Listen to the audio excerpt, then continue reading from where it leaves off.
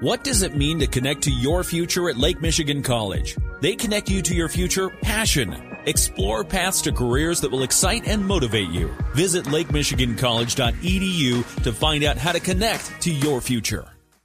In the WSJM newsroom, I'm Michael Arney. Here is your top story. Gretchen Whitmer will continue to serve as governor of Michigan. The Democratic incumbent fought off a challenge from Republican Tudor Dixon to maintain her position. Michiganders who worked so hard to make sure that our voices were heard, to make sure that we set our state on the course that is focused on the future, that is focused on solving problems, not demonizing others. Whitmer has been governor of Michigan since 2019. Republican Kevin Whiteford says he's pleased with how his campaign was run, regardless of who wins the state house race in the 38th district. We caught up to him election night. Whiteford said throughout the campaign he was able to set up a big tent.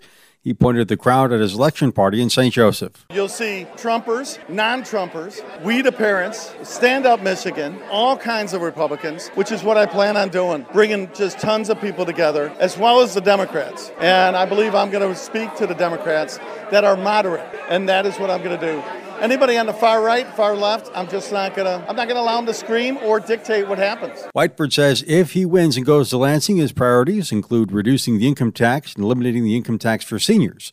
Meanwhile, Democrat Joey Andrews said last night, when you speak to people, they listen about key issues to them. Skilled trades, affordable housing, getting the short-term rental crisis under control, things that matter here. And then also, we between phones and doors, we reached out to over 75,000 individuals this year. And I think that, when you get in front of people, you get on their door, you talk to them, you hear the issues that matter to them, you get to talk to them and, have that tete-a-tete, so to speak. I think it matters. Andrew says if he's elected, he wants to serve on the House Energy Committee because the region's nuclear plants and due to climate change. The 38th District hugs the Lake Michigan shoreline all the way from New Buffalo to Saugatuck. That election has not yet been determined. State Representative Pauline Wenzel thanked her supporters last night as she cruised to re-election in the 39th District. She faced Democratic challenger Jared Planowski in Tuesday's election. Wenzel told us that Southwest Michigan has a good advocate in her. I will continue to listen to my constituents. I am a representative, and I represent the people, and I'm always open to phone calls, meetings, Facebook, however you can get a hold of me. I'm there, and I will continue doing exactly what I've been doing for the last 4 years, and that's fighting for the people of Southwest Michigan, being a voice down here and making sure Lansing doesn't forget about us in this beautiful corner of the world we have here. Wenzel said, speaking to voters, she senses people are upset about inflation. She feels for them and the businesses that are affected. The 39th District covers the northeastern part of Berrien County and Van Buren County, along with Allegan County. Republican State Senator Eric Nesbitt has defeated Democratic challenger Kim Jorgensen-Gain.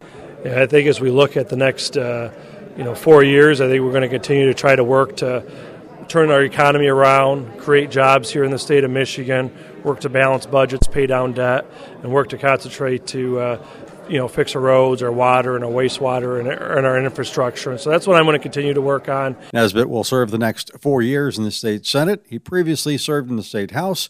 He was also the director of the Michigan Lottery after being term limited from the House. And Michigan voters have approved a ballot measure to enshrine abortion rights into the state constitution. Proposal 3, also known as the Reproductive Freedom for All proposal, has passed. The measure effectively nullifies the 1931 ban on abortions in most circumstances. A law had been dormant for decades, but that was before the U.S. Supreme Court overturned Roe v. Wade earlier this year and sent everything kind of into chaos and into the courts.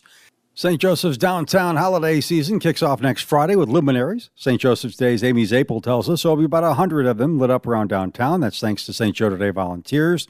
She says it's a special night to get into the holiday spirit. It's always just a really great night. One of my favorite things to do is go up to Rybells and look down at the intersection of Broad and State. And it is always just people kind of laughing and kind of moving along and smiling. And it just has this really beautiful atmosphere. Downtown shops and restaurants will offer specials for the evening.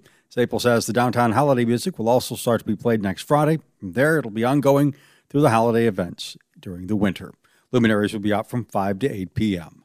In the WSJM newsroom, I'm Michael Arney.